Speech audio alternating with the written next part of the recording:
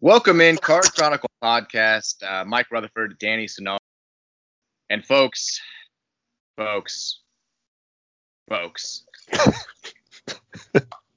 got some issues here. The podcast we didn't want to do is about to be done. Louisville falls to Georgia Tech last week, a game that I think I know I think Danny was. I'm assuming most of you listening were expecting Louisville to win, kind of right the ship, get things going into this big game against Notre Dame. And instead, we got issues. It was you know what happened. I'll start with this. Dan, you were very fired up Friday night, so fired up that you wanted to do an emergency pod at like 11:30 midnight. True. I thought neither one of us was in the right headspace, but you've had a few days now to marinate on this loss, to look at the state of the team. Are you as upset as you were that night, or do you want to let all of those emotions fly again right now? I think I'm just a little more at a loss. I kind of feel like the same way as Scott Satterfield. I feel like he kind of is in shock that the final score ended up being a 19-point loss. But, I mean, just overall, I don't want to say it was a horseshit effort, but it was a horseshit performance. Certainly there's a couple plays that could have changed the game, right off the bat. The drop pass by Pfeiffer, missing Tutu, but those are things that we connected on last year that we're just not hitting this year, and that it feels like we have such a small margin for error this year for whatever reason. And I mean, the defense, it's tough to watch. I mean, I know the talent's not there, but sometimes, tackling is a little bit more than talent. It's about want. But again, I know that they're undermanned and they're in a tough spot, but I mean, my God, it's Georgia Tech, where there's no way we should be giving up that many points to Georgia Tech. So very disappointing. Really kind of don't know where we go from here. And yeah, I mean, Saturday should be interesting to see how they respond off this, but I'd be lying if I say I'm very nervous for how the rest of the season might turn out. I feel like Georgia Tech has become the new Wake Forest for us. Remember, like, Wake Forest for the first couple of years in the ACC was sort of, I don't know, they dealt us a randomly bad basketball loss here and there. They played us closer than they should have when they had shitty teams. They beat us in football a couple of times and then beat us down in football a couple of times when they were just okay. And, Matt Colburn was on his revenge tour. Now it kind of like all of a sudden Georgia Tech, they deal us like one of the biggest ass kickings in college football history a couple of years ago. Beat us in what I think is, and we'll talk about this in a second, probably the worst or at least the most disappointing loss of the Scott Satterfield era so far. They beat us in basketball last year when we were kind of at a low. I don't like that Georgia Tech is the team that's doing this to us. Like anybody but the school that is headlined by Josh Pastner. Like that just it cannot happen. But here we are. And I mean, am I going overboard saying that this is, I don't even, it depends on how you qualify worst. I don't want to say worst loss of the Scott Satterfield era, but I think it's definitely the most disappointing. Like getting blasted last year by UK in what was supposed to be kind of a pick'em game, that was bad. But the season was already kind of established. You knew it was going to be a successful year. The Miami beatdown, either one of them this year or last year, was certainly embarrassing. But this was the first time where I think we all went into a game with a lot of confidence, and it just went horribly awry. Like to me, this is the worst loss that Scott Satterfield's had so far. What do you think? I completely agree, because early on in the game, it seemed like we were in control. I mean, we're up 21-7. I'm thinking already, and this is bad on my part, but I'm already kind of thinking ahead to next week, how we're going to play against Notre Dame. And then the wheels just came right off. And the disappointing part is, I feel like Georgia Tech, that's kind of the program I kind of look to see, okay, how fast is our rebuild going to go? Because we hired coaches at the same time. Obviously, last year we were more successful. So I was like, this would be a nice one just to say, okay, we are way ahead of them as far as the rebuild goes. And to have that happen, it's just so disappointing.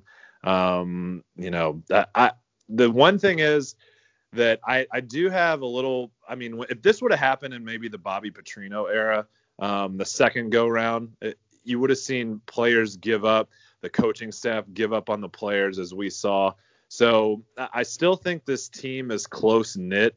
Obviously, they're not as talented as we want them to be. They obviously have to hit the recruiting trail. So I could still see them coming back and responding.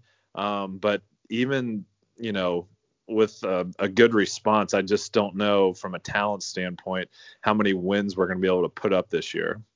The disappointing thing, I think you hit the nail on the head with the fact that we both hired coaches at the same time. I think they were picked to finish last in the Coastal Division last year. We were picked to finish last in the Atlantic Division.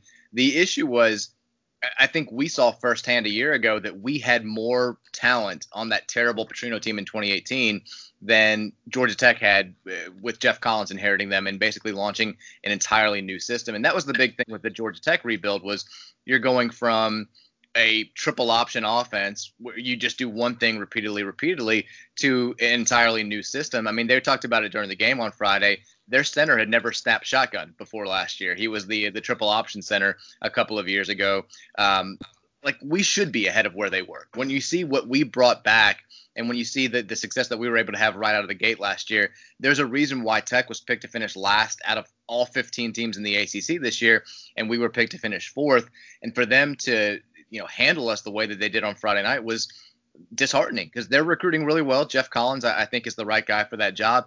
And they kind of, I know I wrote this on Card Chronicle, they kind of did what we did in year 2 under Charlie Strong in taking the fairly highly touted kids that we just recruited, the freshmen and the sophomores, and just throwing them out there. I mean, Jeff Sims is a true freshman quarterback. He shouldn't be able to have the type of success that he had in a game like Friday night, and he did. And that's on the Louisville defense. So to see Tech be better than us on Friday was really disheartening for obvious reasons. But if you go a little bit deeper, like you said, it's even more discouraging because we should be on a path that puts us slightly ahead of them, and we weren't. And I mean, is it as simple though? And I know Keith is a big proponent of this. Keith kind of says, throw out the talk about they're not playing with a chip on their shoulder anymore. They're not playing with bounce. The issue is they're just turning the ball over at times when they can't turn the ball over. And Louisville, going up against what a Georgia Tech team that going into Friday night was the worst team in the entire country in turnover margin.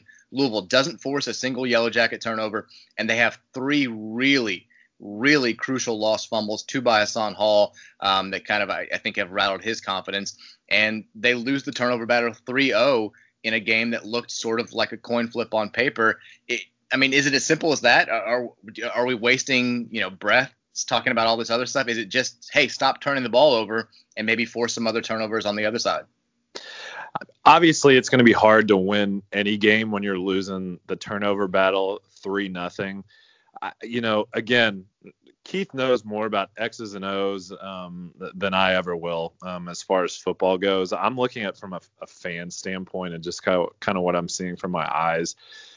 I mean, the glaring weakness, obviously, we do have playmakers on offense, but the glaring weakness, is obviously the defense, and particularly for me, the defensive line. I really think everything starts up there. If you're not getting pressure on the quarterback, you're not forcing them into any mistakes.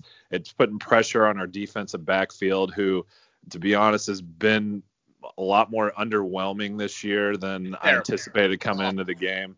But again, that they're having to cover with not a lot of pressure on the quarterback, which it does make it a little bit harder on them. But the tackling by them has been inexcusable. It's been really bad. So I don't know. I just look at it from a talent perspective. I just think we're very far behind as far as defensive playmakers, on that side of the ball. So it's kind of tough. I don't know where we go from there. You can blame Brian Brown. I honestly think, he holds some of the responsibility that we have really, it doesn't seem like, improved from year 1 to year 2. But again, the personnel hasn't changed a whole lot.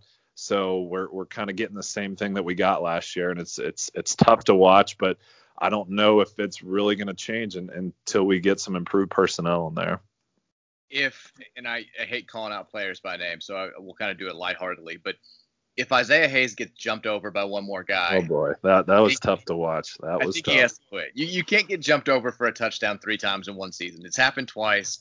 I don't think that we can't let it just stay upright. Just make sure that should be your top priority now. 1, be in the general vicinity of the area that you're supposed to be covering. 2, don't get jumped over. Just do not let that happen again. But I don't know. I mean, the tackling was bad. At least there was the only broken play that we had where Georgia Tech had a wide open dude was a trick play. I guess you kind of write that up. I'm more with you than I am with Keith. I think obviously the turnovers are a clear explainer for why things haven't gone quite as smoothly as we were expecting them to. Again, I'll throw out the stat for the 50th time. Louisville 0-8 under Scott Satterfield when losing the turnover battle. Just 1-8 when actually winning it. The only game we've won when we've lost the turnover battle was the Western Kentucky game this year in the season opener. But it just seems to me like there's a lack of a bounce that was there last year. They're not playing with the type of the chip on the shoulder. Like that Georgia Tech team that we watched Friday night reminded me so much of us a year ago. And that was sad. I mean, because I'm with you. When it was 21-7 in the first half felt like a 2019 Louisville game where it's pretty clear that we're the superior team.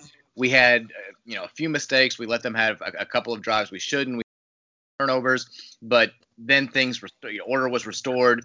Javian Hawkins was a beast. The O-line in this game actually I thought controlled the line of scrimmage the best that they have all year long, and it was sad that we let that performance go to waste. But when it's 21-7, you're feeling like, all right, like we're going to assert our will in the second half. We're going to run away with this thing. We're going to miss 4 onside kicks at the end of the game and make the final score close, but it's going to be like last year. And then it's the total reverse. Georgia Tech ends the game on a 32-6 run, and like those are the things that we just didn't see from this team last year. When Louisville got its ass kicked a year ago, it got its ass kicked from start to finish. There were no games like this. And I think if this was in a vacuum, we talk about it a little bit differently. But when it's coming on the heels of consecutive losses to conference opponents, it's a little bit different. So I'm with you. Like I don't think this is a terrible football team. I don't think it's a team that's going to just totally tank and go 3-8 or 2-9 or something like that. I think there are still wins out there. But we've now gotten to the point where it seems impossible for this squad to have the type of season that a lot of us thought they were going to and that we all wanted them to have. And it's disappointing. It's disappointing to be in this place in mid-October because I really thought that we would be going into this Notre Dame game with at least some hope that it was going to matter in the race to be in the conference championship game. That's kind of where I thought we'd be 2-1, maybe 3-0, and this would be a big-time deal. And instead – it kind of feels like, Notre Dame's a 17-point favorite, and it feels justified. Yeah. To me, the saddest part of the game, and maybe this wasn't the case, it's just how I looked at it, was at the very end of the game when we had timeouts to use when Georgia Tech was down in the red zone. Obviously, the game was out of hand, but we still had timeouts to use. So Georgia Tech runs a play with I think it was a minute and a half left or something. We don't call timeout. So, in my personal opinion, I think Coach Satterfield was just like, hey, I don't want to leave these kids out here to get scored upon again. So then I think on the next play, we do get a stop. So he's like, all right, well, I guess I kind of have to use a timeout here. And then, of course, they score on the next play, which just, obviously a 12-point loss is bad, but 19 makes it look even worse. And I honestly think he didn't even want to use timeouts because he knew that we couldn't stop them from scoring, which is, just absolutely disheartening that's kind of where our defense is at right now. But yeah, like you said, going into next week, I do think the 17.5-point, underdog label is justified.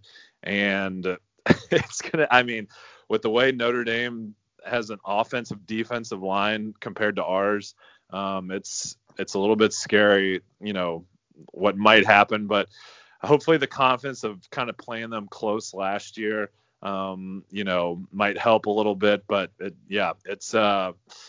it's Saturday should be interesting. We'll kind of find out how this team responds to probably the biggest adversity that they've faced so far under this coaching staff. Here's my biggest complaint from the game. And you said, Satterfield watching the game had to be aware that his defense couldn't stop anybody. The not taking the penalty when it would have been. I mean, you have basically you're down to a choice of, do you want to give Georgia Tech third and goal from the 19, I guess it would be, or fourth and goal from the 4, and we elected to. I mean, and I guess you should take into consideration the fact that Georgia Tech's kicking game had been an absolute catastrophe. You knew they were going to go for it if you had fourth and goal from the 4. You knew that you're giving them 2 opportunities if you give them third and goal from the 19. We pushed them back. We gave them third down. In a normal situation, I can kind of understand where you're coming from there. But when you have a defense that is this suspect, I just don't think you can give the other team extra downs. And, I mean, they didn't even need the second down. They go ahead and score. And I texted in our U of L text group. I was like, if they score on this play, I'm going to have to go outside. And I was like, right away, I'm fucking going outside. I'm like, that was the most frustrated I've been after a Louisville football game since, I mean, even I guess early 2018 maybe, because late 2018 it was like, who cares? Like, you knew what you were getting into every single Saturday. But this game just, it was reminiscent of parts of the Miami and parts of the Pig, and even parts of the Western Kentucky game where you just feel like things should be better. Like, you're just so close to having a complete football game, to playing a clean game, and then just dumb shit happens and you don't get it back. And the Ian Pfeiffer drop early in the game, Des Fitzpatrick not making I think a big time effort to make a play on 3rd and 6. I think he's been frustrated by his lack of targets. One way you get more targets is by stepping up and making a senior play there. He didn't get it done. Malik Cunningham just being a little bit off in his decision making and his deep balls, like just all that stuff piling up. And then some, I think, questionable decision-making from the sidelines it's all just equaled up to a really, really frustrating first month of football. And here we are 1-3 overall and 0-3 in the ACC. I mean, I think it's going to get better, but we've said that for 3 weeks now, and I'm tired of kind of predicting. And I have no idea how the rest of the year is going to go, to be quite frank. Like, I don't think they're going to quit. I think this coaching staff and this team have built enough of a culture that they're going to win the games that they should win moving forward. But I no longer know which games they should win. Like, I have no idea how the next month and a half is going to go. Yeah, and I mean, I'm on offense. I mean, gosh, you can tell we have athletic playmakers. And I just don't know if last year was just a flash in the pan for Malik. He's just missing so many more throws this year, where last year he connected. And it's just killing us. Change the name back. I mean, let's say it. Change the name back to McHale. Don't worry about the politics of it. Don't worry about how people are going to react. You have not won a game as a starter under the name Malik. Go back to McHale. Just do it. Yeah, I mean, it's tough to watch, and I'll let Keith speak to more on this, but it just seems like we're dropping him back in the pocket. And I just don't know if that's really his best asset. I'd like to see him kind of get out on the edge more, and have the option to either run or pass. That would be my preference, but I don't know. It's the 3 fumbles obviously killed us. That's just tough. It's hard to get any momentum offensively if you drive the whole field and you fumble. But again, complete a couple of those passes. It's a different game. You got to hit on those. I know it sounds simple, but it's just something that in the next couple of weeks, hopefully we're able to hit on. Do you remember the old friend of the pod, Rob Schenkenfelder, was obsessed with this video? I know we watched it a bunch, like late aughts era. Remember the video from the Home Shopping Network where the guy is like describing the painting that's actually a butterfly, and he's like a horse. He's like, look at that big bushy tail, the huge hooves. I felt like that was Andre Ware calling the game on Friday night for ESPN, because they'd show a replay. I mean, for instance, the Ian Pfeiffer, like, ball's right there, right through his hands, and he's like, just Malik Cunningham overthrowing him there. Like, just missed him. If you're Malik Cunningham, like, just get a little too jumpy there. I'm like, what the fuck is he watching? It felt like that Home Shopping Network clip. I mean, there'd be like a very clear fumble for Louisville, and he's like, I don't know. He's like, clearly down there. I'm like, what do you want? What's going on? It was the worst. Our guy Eric Wood was fantastic, looked dapper, but Andre Ware, man, step it up. Yeah, he kept saying Javion had 2 fumbles when it was Hassan. Yeah. And I saw people bashing the broadcast a little bit. I mean, me and you, we talked about this. We're both Benetti guys. He does a great job with college basketball. He calls White Sox baseball. Overall, I do like him. He did have a couple missteps, which is a little out of character for him. But yeah, I mean, Andre Ware, that was tough to listen to. But Benetti gave the Gorgie Zhang shout out. Oh God, that was like literally the highlight of the game, to be honest. I mean, that's when I was flipping out the most. It was after that the decision not to take the penalty. We blocked the extra point to stay ahead, and he's like swatting it like Gorgie Zhang. I'm like, God damn it, you kept me from breaking something in my house. When I fell in love with him for the first time, he does. I mean, he's the poor bastard who's assigned to do college basketball games with Dan Dockich a lot of the time. Yeah. He did the game like a week after Dockich had reported that Jeff Brom was officially hired at Louisville, and there was going to be a press conference on November 29th, and Dockich had done the whole thing. And again, for the 50th time, Dockich completely wrong. He's wrong about everything. Never buy into. I don't know how he has a job with ESPN, but that's a topic for another day. And Benetti, during the broadcast, like Dockich cited some report about some other bullshit they were talking about, and Benetti's like, "Do you want to talk about any other reports, Dan? Like maybe some that you threw out yourself? Like maybe," and like just like kept egging him on. I was like, I will be forever indebted to you. You'll always have my support. Thank you for calling this man out. But I'm with you. He's terrific. Other, I think, bright spots. I mentioned the offensive line. I thought they played really well. How the fuck did Ryan Harwell not win the punting job going into this? Yeah, I mean, God, he just put the ball wherever he wants. Drop it on the one, drop it. I was like, okay, what's happening in practice here that I'm not seeing? Because yeah, go ahead and hand this guy the Ray Guy Award. I mean, after the first two, I tweeted jokingly like best punter of all time. And I'm getting like bombarded from people who are trying to like take up for Mason King, including this guy who's like David King. So Mason texts me at halftime and he's like, "Just so you know, that's not my dad. It's my uncle who's trying to take up for me." And I'm like, "I was just making a joke, man. I appreciate what you've done for the program." He's a Ryan Harwell fan. He likes Lupo too, but I think he thought that Harwell had the most talent out of the three punters that were looking to replace him. But yeah, I mean, he was great. I don't know how. I feel like we could have saved ourselves a month full of heartache if we just gone ahead and started him from day one. I mean, the first half when we were rolling, I mean, I texted you. The punt that he had literally changed the game. You know, we got down 7-0 and we finally flipped field position and things kind of took off from there. So yeah, at least I would say that's a bright spot. And I know Javion had Hawkins had the fumble, but God, he ran his ass off. I have no bad things to say about him. He looked like an absolute beast that entire game.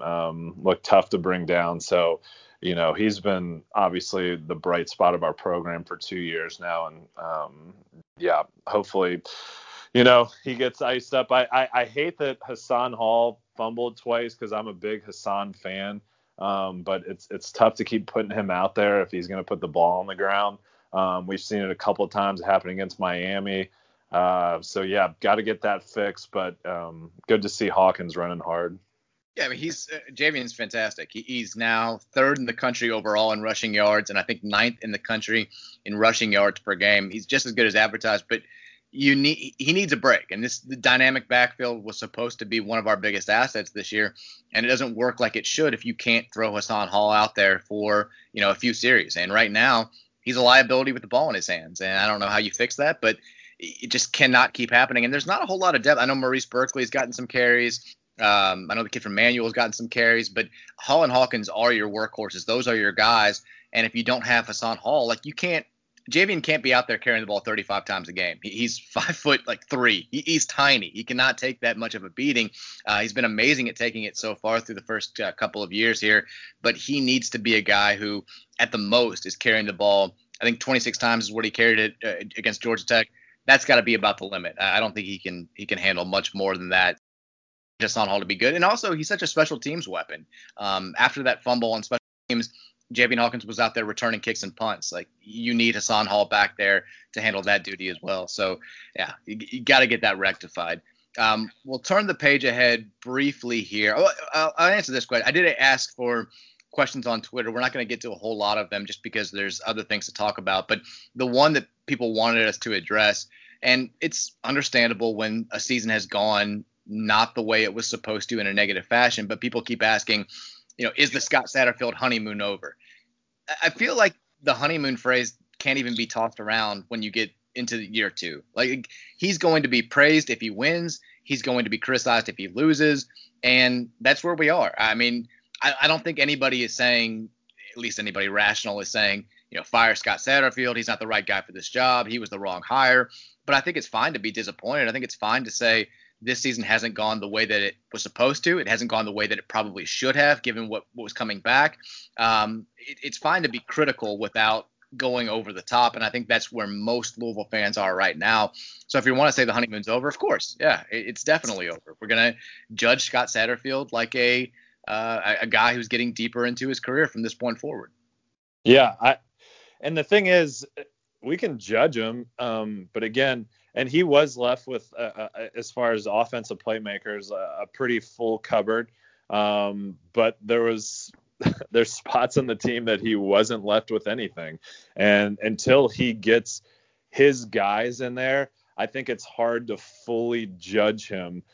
Because, I mean, one of the biggest parts of college football is recruiting, and we have to see what he's going to do with his guys and his system. And I think, right now, is it fair to criticize how the season's gone? Of course, he's the head coach. Everything falls on him. But, for anyone that calls for his job or anything like that, I mean, that's nonsense and silly. We need to give him some time, kind of develop some of these young kids and see what they turn into.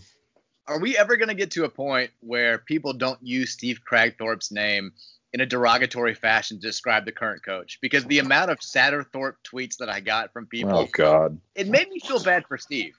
Like, people are like, Craig Trino, like, here comes Crag Mack. Like, it's always, Steve Kragthorpe's always going to be the golden boy when it comes to just shitty Louisville coaches. And he's been gone for over 10 years now. But are we going to get to a point like 40 years from now where we have, Craig Ruffalo and people are like Ruffathorpe here? I'm like, it's been 50 years. And poor Steve just keeps getting kicked. Yeah. And I mean, if you look at the history of college and NFL programs that after Bobby Petrino left, like what happens to him like the year or two after, it's an absolute dumpster fire. The first time he left at U of L, obviously we had Kragthorpe, and I mean, that was an absolute shit show. He left the Falcons, obviously, after a little bit, left them in shambles. And then Arkansas, I mean, the program is literally just now recovering, it seems, this year. They've had a pretty decent season so far. And then for Scott to do what he did last year after leaving, after Petrino left what he left behind, I think it's a testament to him and his coaching staff. But again, we'll see going forward once he gets his guys in there. So quick look ahead to this weekend, 2:30 kickoff in South Bend against Notre Dame. One of the games that we all were really excited about for this season, both before the COVID hit. This was a scheduled game originally. We were going to play up there as part of the Notre Dame ACC deal. Now it's obviously a conference game. We both went up there in 2014, had a blast winning that game. That was such a fun experience for kids who grew up in the shadow of Notre Dame, pretty much. Your dad, it's a little bit more for you. Your dad went to Notre Dame, and you guys kind of grew up as pseudo-Irish fans. I think he's Notre Dame over Louisville. You and your brothers obviously were Louisville over Notre Dame, but still cheered for the Irish. It means a little bit more to you this weekend, doesn't it? Yeah, and I do pull for Notre Dame. It's hard for me to – I'm not a guy that really pulls for like name brand schools or professional teams with huge followings, but obviously for my dad, I know it makes him happy. But yeah, it's wild. I mean, if you were to and I know we talked about this like the first time that we played them, like when we went there a couple of years ago, but from like where Louisville football was like in the late 80s and early 90s and where Notre Dame was, and then for us to go up there, I still think it's one of the coolest Louisville fan experiences I had was when we walked in Notre Dame Stadium to see how many Louisville fans were almost outnumbering Notre Dame fans was one of the most surreal things I think I'll ever see as a Louisville fan. I honestly couldn't believe it. It was just truly astonishing to see how far our program had come. And then to come out with, a win on a last second missed field goal was, awesome. But yeah, definitely it's a big game in the Senard household for sure. I know my dad loves Louisville, but I know he's obviously has strong ties to Notre Dame, so he's a little torn during this game. But it should be fun to watch. How surprised do you think people listening are who've been listening to you the way you talked the last 8 months that you're related to somebody who went to Notre Dame? No, I mean, yeah, I don't want to say I let down my dad by not getting into Notre Dame, but let's just say I didn't even apply. But no, I mean, I know it's a huge deal to my dad. When we grew up in Chicago, he had actually dropped out of school and got married. And then we were living in Chicago, and he used to bus it to Notre Dame while I was born, and go to night school up there. So, I know he takes a lot of pride being a Notre Dame alumni, and it's pretty cool for him. But yeah, hopefully this week we hand him an L. It's sort of like when I tell people that my oldest brother had a full ride to Northwestern and almost graduated with a 4.0, and they're like, "Oh, what did you do?" I'm like, "Not that." Yeah. Yeah. We took different paths. We'll just put it that way. We got a couple of quick basketball notes to get to. First, an update on the Louisville bubble. If you're not familiar with the rules that Division I basketball has for this year, and they're still kind of fluctuating. It's all a mess. But teams are basically going to be allowed to have 7 non-conference games in addition to whatever their conference schedule is. So we're going to play the standard 20 ACC games. We've got 7 non-con games to schedule. We're going to play Kentucky. We're going to play a Big Ten team in the ACC Big Ten Challenge, and then you've got 5 games to schedule outside of that. So this Louisville bubble is going to happen, and we now know what the teams are going to be, with one exception. There's one team still to be named. I think we should find that out in the next couple of days. But we now know it's going to be Western Kentucky, who was supposed to be Louisville's opponent on the opening night, Southern Illinois, Prairie View A&M, Arkansas Little Rock, Duquesne, UNC Greensboro, and Winthrop are the teams that have not officially, but that are going to be playing in this event. Southern Illinois and Prairie View, I think, still have not signed up, but they're expected to. And I know fans are kind of rolling their eyes and saying that's not really a murderer's row, but when you think about it in terms of the typical Louisville basketball schedule, it's going to be a little bit better, honestly, like non-conference overall. There's no, all of those teams, with the exception of Prairie View, which plays in the SWAC, are going to be top 200, top 175 KenPom teams, or RPI, whatever metric you want to use. UNC Greensboro is going to be one of the best mid-majors in the country this year. Western Kentucky is super talented. They'll be a top 100 team. Winthrop they win the Big South every single year. Arkansas Little Rock won its conference last year. Duquesne's going to be a good team in the Atlantic 10. And you'd expect that some combination of those you just mentioned there are going to be Louisville's opponents. So, and then you've got the 2 marquee games against UK and another Big Ten team that you would expect to be of top 25 caliber. So it's going to be more or less kind of like the non-conference schedule we've always seen. There are some games that you should win. There's some highlight games, some spotlight games, and then there's some plucky, dangerous mid-major type teams. So I know that everybody wants to see 7 games against, Cincinnati, Memphis, Kentucky, Michigan State, all these just powers across the country, but it was never going to be like that. And with the ACC being the way it is, you can kind of expect that. So are you cool with the Louisville bubble being basically the teams that we just mentioned +1? Yeah, I'm totally cool with it, especially for this team, with how much we lost last year. I would really not like to be thrown to the wolves right off the bat. Not saying that some of these games won't be challenging, like you just said, but it'll be nice to get the players' feet wet with some of these mid-majors versus, having to – and I know with COVID you wouldn't do it anyways, but having to go into maybe a hostile environment or a big-time school and play. But it'll be interesting to see – how the beginning of the season goes with the non-conference. I'm interested to see which Big Ten team that we match up against.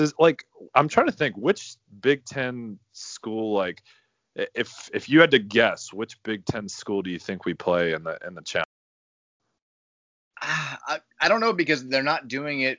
Usually they look at who played at home last year, who played on the road, and they've kind of gotten away from that in recent years. For instance, we played back-to-back Big Ten Challenge games at the KFC Yum Center. So my guess is if they're doing it still the standard way, we're going to play somebody on the road. So you'd have to look at teams that didn't host games last year, and I'm not exactly sure who that would be. We've played Michigan, Michigan State. I'm thinking like a Maryland. Like, we haven't played Maryland yet. I'm wondering if they're going to, like, play someone that we haven't played.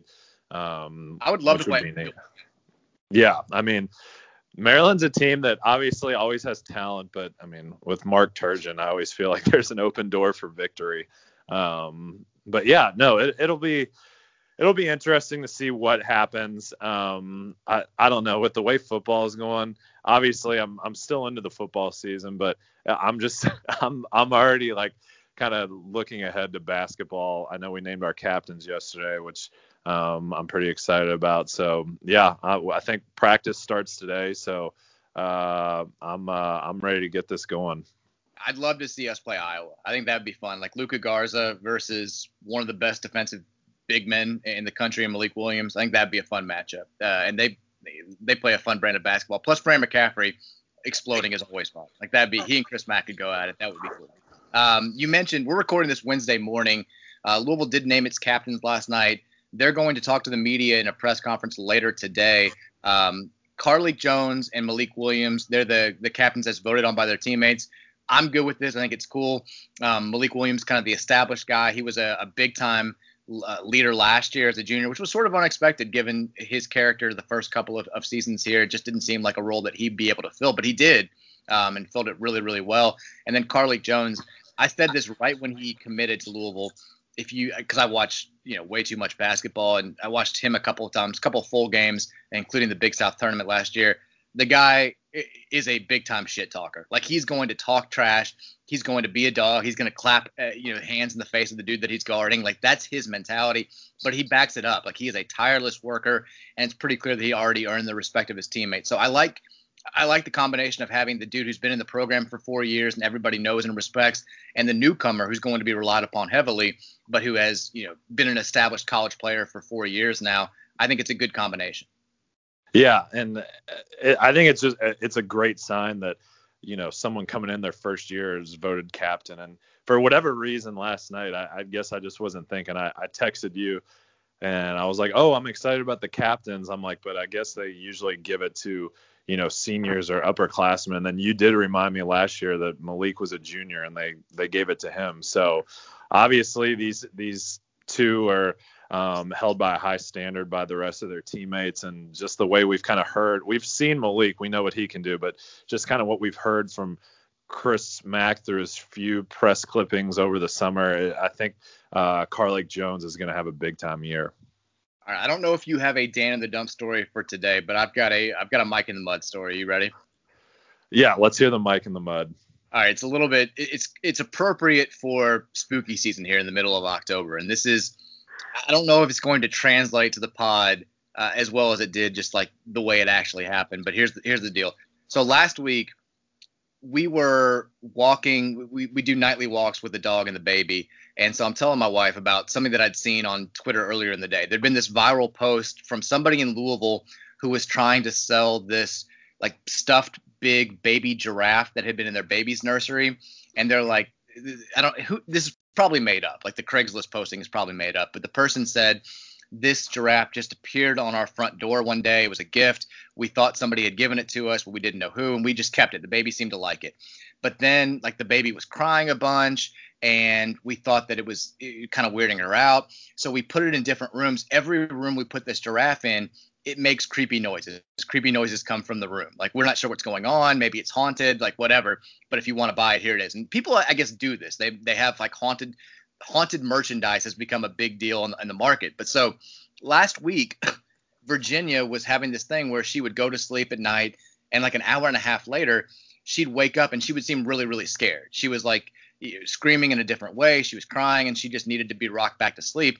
And so we're on a walk, and I told my wife about the giraffe story, and I was like, maybe that spooky llama that always creeps in the room is doing this to Virginia. Like maybe it's waking her up, maybe it's haunted. Like, that's kind of, it's always kind of creeped me out. And for reference, this llama has been in the same place behind her crib in her nursery since before she was even born. We got it at a baby shower. It's always been there. That night, at like 1 o'clock, same thing happens. Virginia starts crying. I hear like a huge thud though. It sounds like she hit her head on the crib bars, but I didn't see it. And the way that she's positioned make it sound like it shouldn't have been a head thud. I don't know where the noise comes from, but I go in there. She's crying. She looks terrified. I start like walking around with her, and then I sit down in the rocker. Left, the fucking llama is in the totally opposite corner of the room. It's in the opposite corner of the room where it would be like staring right at the crib. And I don't know if I've ever been this scared in my entire life. So she's asleep. I'm like looking at this llama in my peripheral vision, just waiting for it to like jump out and attack me or something. I mean, and so it sets the entire process of getting her back to sleep back, because I rush putting her down because I'm so scared of what's going on. And I have to ask Mary if she moved the llama. So I put her down in the crib too soon. She wakes right back up. She starts crying. Mary comes in and she's like, "Are you good? Is she going to go back down?" I'm like, "Yeah." She starts to walk away. I'm like, "Did you move that fucking llama?" And she's like, "Yes, I moved it earlier." And I was like, I've never been more relieved in my entire life, because what if she'd said no? Like what if she said, "No, I didn't move the llama. It got over there by itself." It's clear we would have had to have moved. Like I was gonna say that's the only option. You got to get out of the house. Like I wish there'd been a video camera on me sitting there rocking the baby before I knew, like kind of looking over at the llama every now and then. I've never been more terrified in my entire. It was the scariest realization I've ever been a part of. Like, because you always wonder what you would do in those situations that you read about or that you hear about on Unsolved Mysteries or Spooky Stories or whatever. But to be actually in the middle of one, or to think you might be, is a terrifying thing. It was awful. It was just, I can't even describe the level of terror I had when I first saw that the llama had been moved to the corner of the room. That reminds me, when I was growing up, my little brother Colin at the time, we can never keep he'd wake up crying because he'd have the book, the Goosebumps book, The Night of the Living Dummy, staring at him from the bookshelf, and he just couldn't take it. We literally had to get rid of the book because he was scared shitless of it. But hopefully the llama drama and Virginia is catching some good Z's now. Night of the Living Dummy was terrifying. There was like 3 Night of the Living Dummies though. I was a big the horror at Camp Jelly Jam guy. That was my favorite Goosebumps growing up. Okay, now that you bring this up, I do have a Dan in the Dump story. God, this. Okay. So when this was like the first time I had met my wife's parents. I just graduated from college, and my wife was very smart. Was a 4.0 student. She's an occupational therapist now, so very book smart. I was not book smart. I did not like to read in my spare time. We'll just put it that way. So I remember going out to dinner with them for the first time, and they were all talking about what the last book that they read was. And I have no idea why, because I was like, I don't really read too many books. So, you don't know the last book you read? And I was like, and I said with literally a serious answer, I was like, I think it was Goosebumps. And they were like, "Oh," and I was like literally, I was like, "Goosebumps? What the hell am I doing?" I got in the car and my wife was like, "Why would you say that?" I'm like, I have no idea. That was like literally the dumbest answer I could have given. So, yep, that's my Dan in the Dumps. Shout out to R.L. Stein. Wes Craven last pod, R.L. Stein this pod. A couple quick announcements before we wrap things up this week. We're going to have a partnership with Home Field Apparel that I'm really excited about. If you're not familiar, they make the best vintage college athletics shirts and hoodies out there. You can go to homefieldapparel.com. On Twitter, they're Homefield Apparel without the E in apparel, so apparel. And just check out their stuff. It's really, really cool. I actually, before there was any sort of partnership, I own like 7 of their shirts. I've got like a Bucknell shirt, a North Dakota State shirt, a Vermont hoodie. It's really, really comfortable stuff. And they're going to unveil some new Louisville designs this week, to be specific. And I'm super, super pumped about it. It's going to be, I think, really, really fantastic. They got the university to sign off on it. There's going to be some Dunking Bird stuff. I haven't seen the designs yet, but I know the guys that work on it, and they're very, very pumped. So be on the lookout for that. We'll have some special deals and stuff coming up on the pod and on the website moving forward. That's going to be a whole lot of fun. Also, if you haven't yet, please subscribe to the pod wherever you listen to podcasts. Give us a 5-star review. We had a couple of new ratings, but no new reviews. If you do leave us a review, we'll probably read it on the pod, so make that happen. Dan, do you have any parting thoughts this weekend? Anything else going on in your life? What do you want to say? And on a somber note, rest in peace, Joe Morgan, all-time Red great. I hated to see that. He's as far as if you're a Reds fan, he's like, I wasn't old enough to see him play, but just hearing my dad tell stories about him. And fun fact about Joe Morgan, my dad actually drove my mom to their prom in Joe Morgan's green Cadillac, believe it or not. Nice. So very cool story there. But rest in peace to Joe Morgan. R.I.P. Joe. It's we're losing too many baseball legends this month, I feel like. But we are going to have more talk on the Notre Dame game. Actually, I don't know. I'm going to have to get with Keith. There will be a pre-Notre Dame pod, but I'm going to see Nate Bargatze drive-in show in LaGrange tomorrow night, so we're not going to be able to our usual time. But I'm very excited about that. Need some humor after the last, billion years or whatever it feels like at this point. So very pumped for that. But we will have a Notre Dame pod at some point. Keep on the lookout for that. Again, Home Field Apparel announcement coming Saturday. That's going to be a lot of fun. And until we talk to you guys again, go Cards. Go Cards.